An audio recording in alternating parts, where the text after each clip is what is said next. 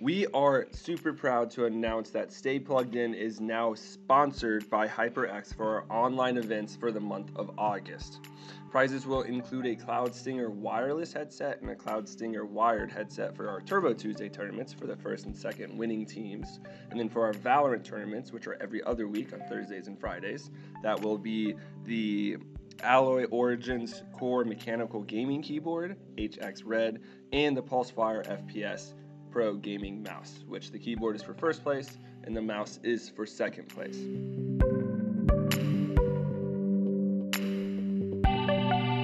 Welcome back to SPINcast, ladies and gentlemen. My name is Keegan, or Keegabyte on the internet. I am joined today by Josh CHUMNEY of Mississippi State University. How are you doing today, my good man? I'm doing great. Appreciate you having me on the podcast. Yeah, great having you, dude. So real quick, would you please introduce yourself to our audience? What do you do at Mississippi State? And how are you involved in esports? And how did you get involved in esports? Will do, yeah. So my name is Josh CHUMNEY, as you already said. People call me Med-C. That's how I go on the internet. But I've been the president of MSU Esports for the past semester. Previously, I was the vice president.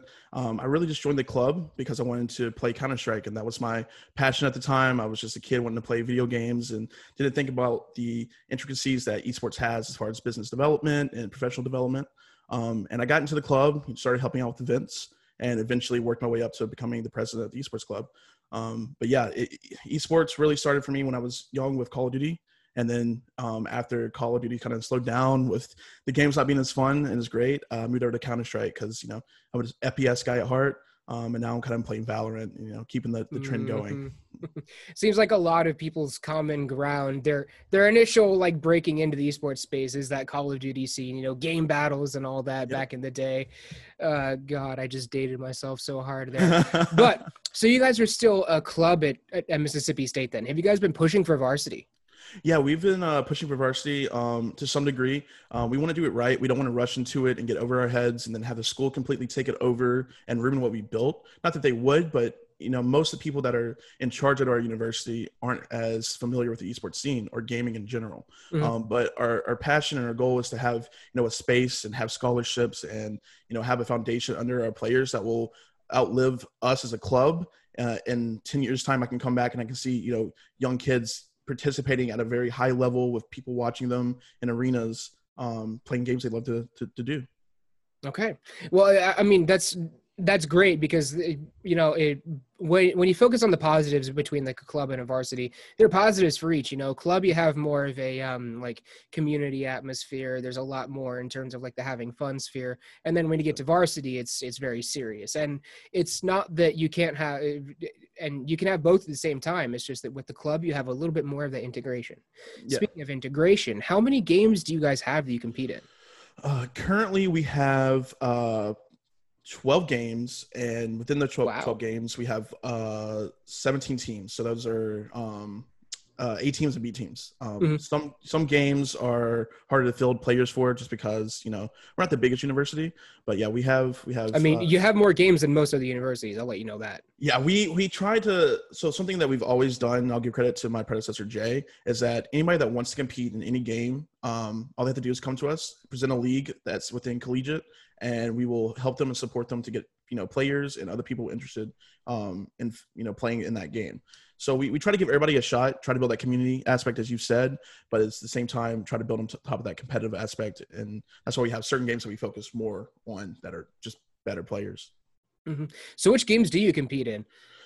So let's see. Quick quiz. How many can you name? Okay. CSGO, League of Legends, Rocket League, Overwatch, Rainbow Six, Valorant now, Smite, Dota 2. Wow. Yeah, Smite. Yeah, that's a long story. Yeah, you're getting pretty deep into that one. Most definitely. I'm missing a very popular one. We have a Smash club that we're associated with, but they're not actually under our club. And someone's gonna hate me watching this, but COD, that's it. Call of Duty. Those are the main ones I can think of right now. We have others, but they're not as popular. Okay, and so you guys compete in all of these different esports. Do you guys ever find that it kind of takes away from other opportunities that you could be giving to focus more in on one, or do you find that they do kind of sustain themselves?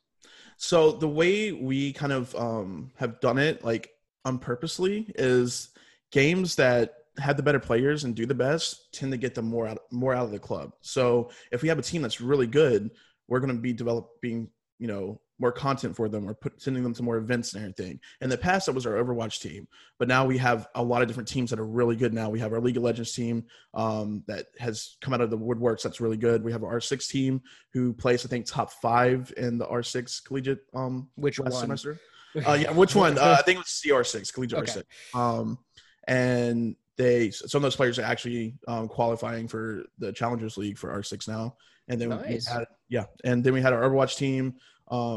Consistently, it's been like a top 10 team in the nation, with its ups and downs. But yeah, we have teams, and although it might be better to focus on teams from time to time, having that community aspects and having kind of like that, any game can come, but you might not get the full support. I think kind of helps us because it helps people, strive to do better within their game. Mm-hmm. So you said that you have a couple of players going from Rainbow Six collegiately to the actual qualifying for the Challenger Series for Rainbow Six. Do you guys encourage your players more at Mississippi State to move into a career in the esports field, or is it more of just a do it if you want to, but it's like, you know what I mean? You know what I'm trying to say here? Yeah, no, I 100% encourage it. As someone who tried, very hard to go professional within Counter-Strike and Call of Duty even. I understand the passion that these players have. Obviously, we put school first. School's the number one priority. But if you're good enough and you have the talent and you're able to balance the two, go for it. It's every kid's dream that plays video games competitively to be professional, to get paid, to just be able to play a game for 12 hours a day and stream and do all these different things.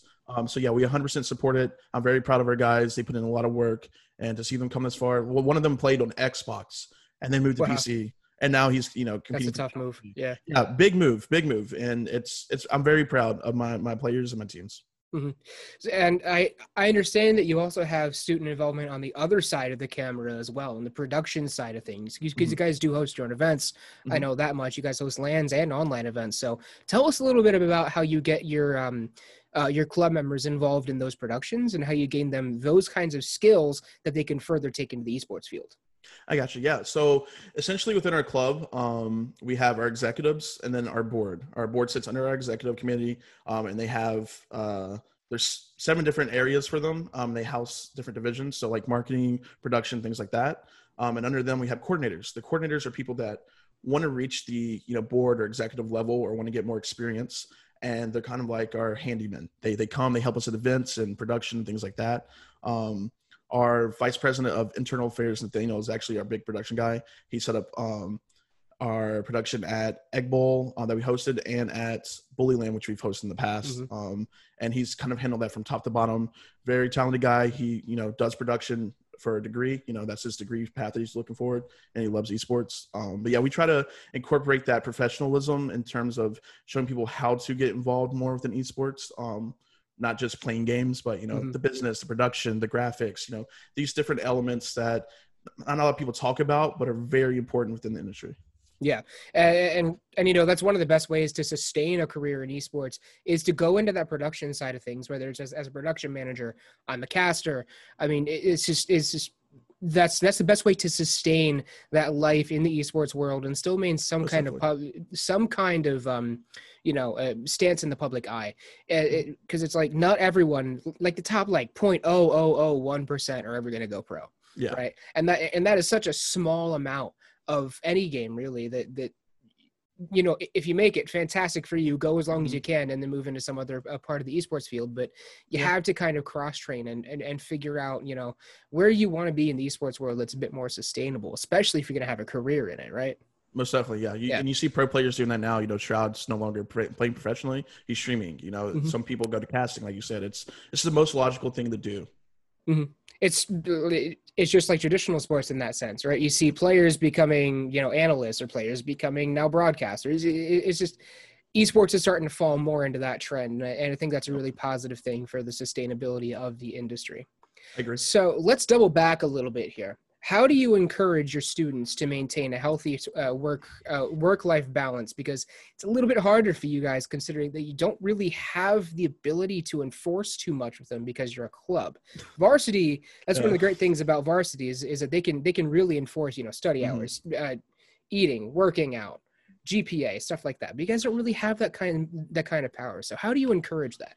Yeah, it's very difficult. Like you said, we have nothing to hold over their head per se, to kind of get them to be motivated. But what we try to do is, build on the community aspect to make people want to feel more involved. So we have, channels within our Discord that are strictly for academics. So it's actually probably our most used text channel other than the main text channel, because people are always having, trouble with school or, wanting to help people. And so, yeah, that's a big strive for, making sure people have a good GPA and are doing well in education. As far as like the healthy eating and things like that, I can't really talk. I'm a big guy myself, but we try our best. But we do go out. In the past, we've played soccer together, gone and played basketball. We try to get our members to go out and do physical activities and hang out in person, because, you can only develop so much skills online and connection online. So we try to push that in-person connection, and try to help our team members come out of their shell, because mostly gamers are, introverted. They're not very extroverted. So we're trying to help them with that.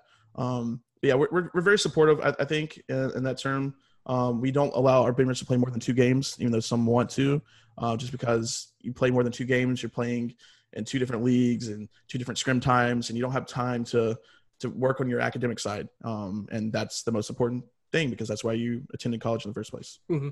And it's good that you say that, because it does seem like you guys are doing much more than most other clubs, like organizing those social times, organizing those, times where you can go and exercise, whether it be like dedicated weightlifting in the gym, Mm-hmm. or whether it be like actually getting out and playing like a physical sport.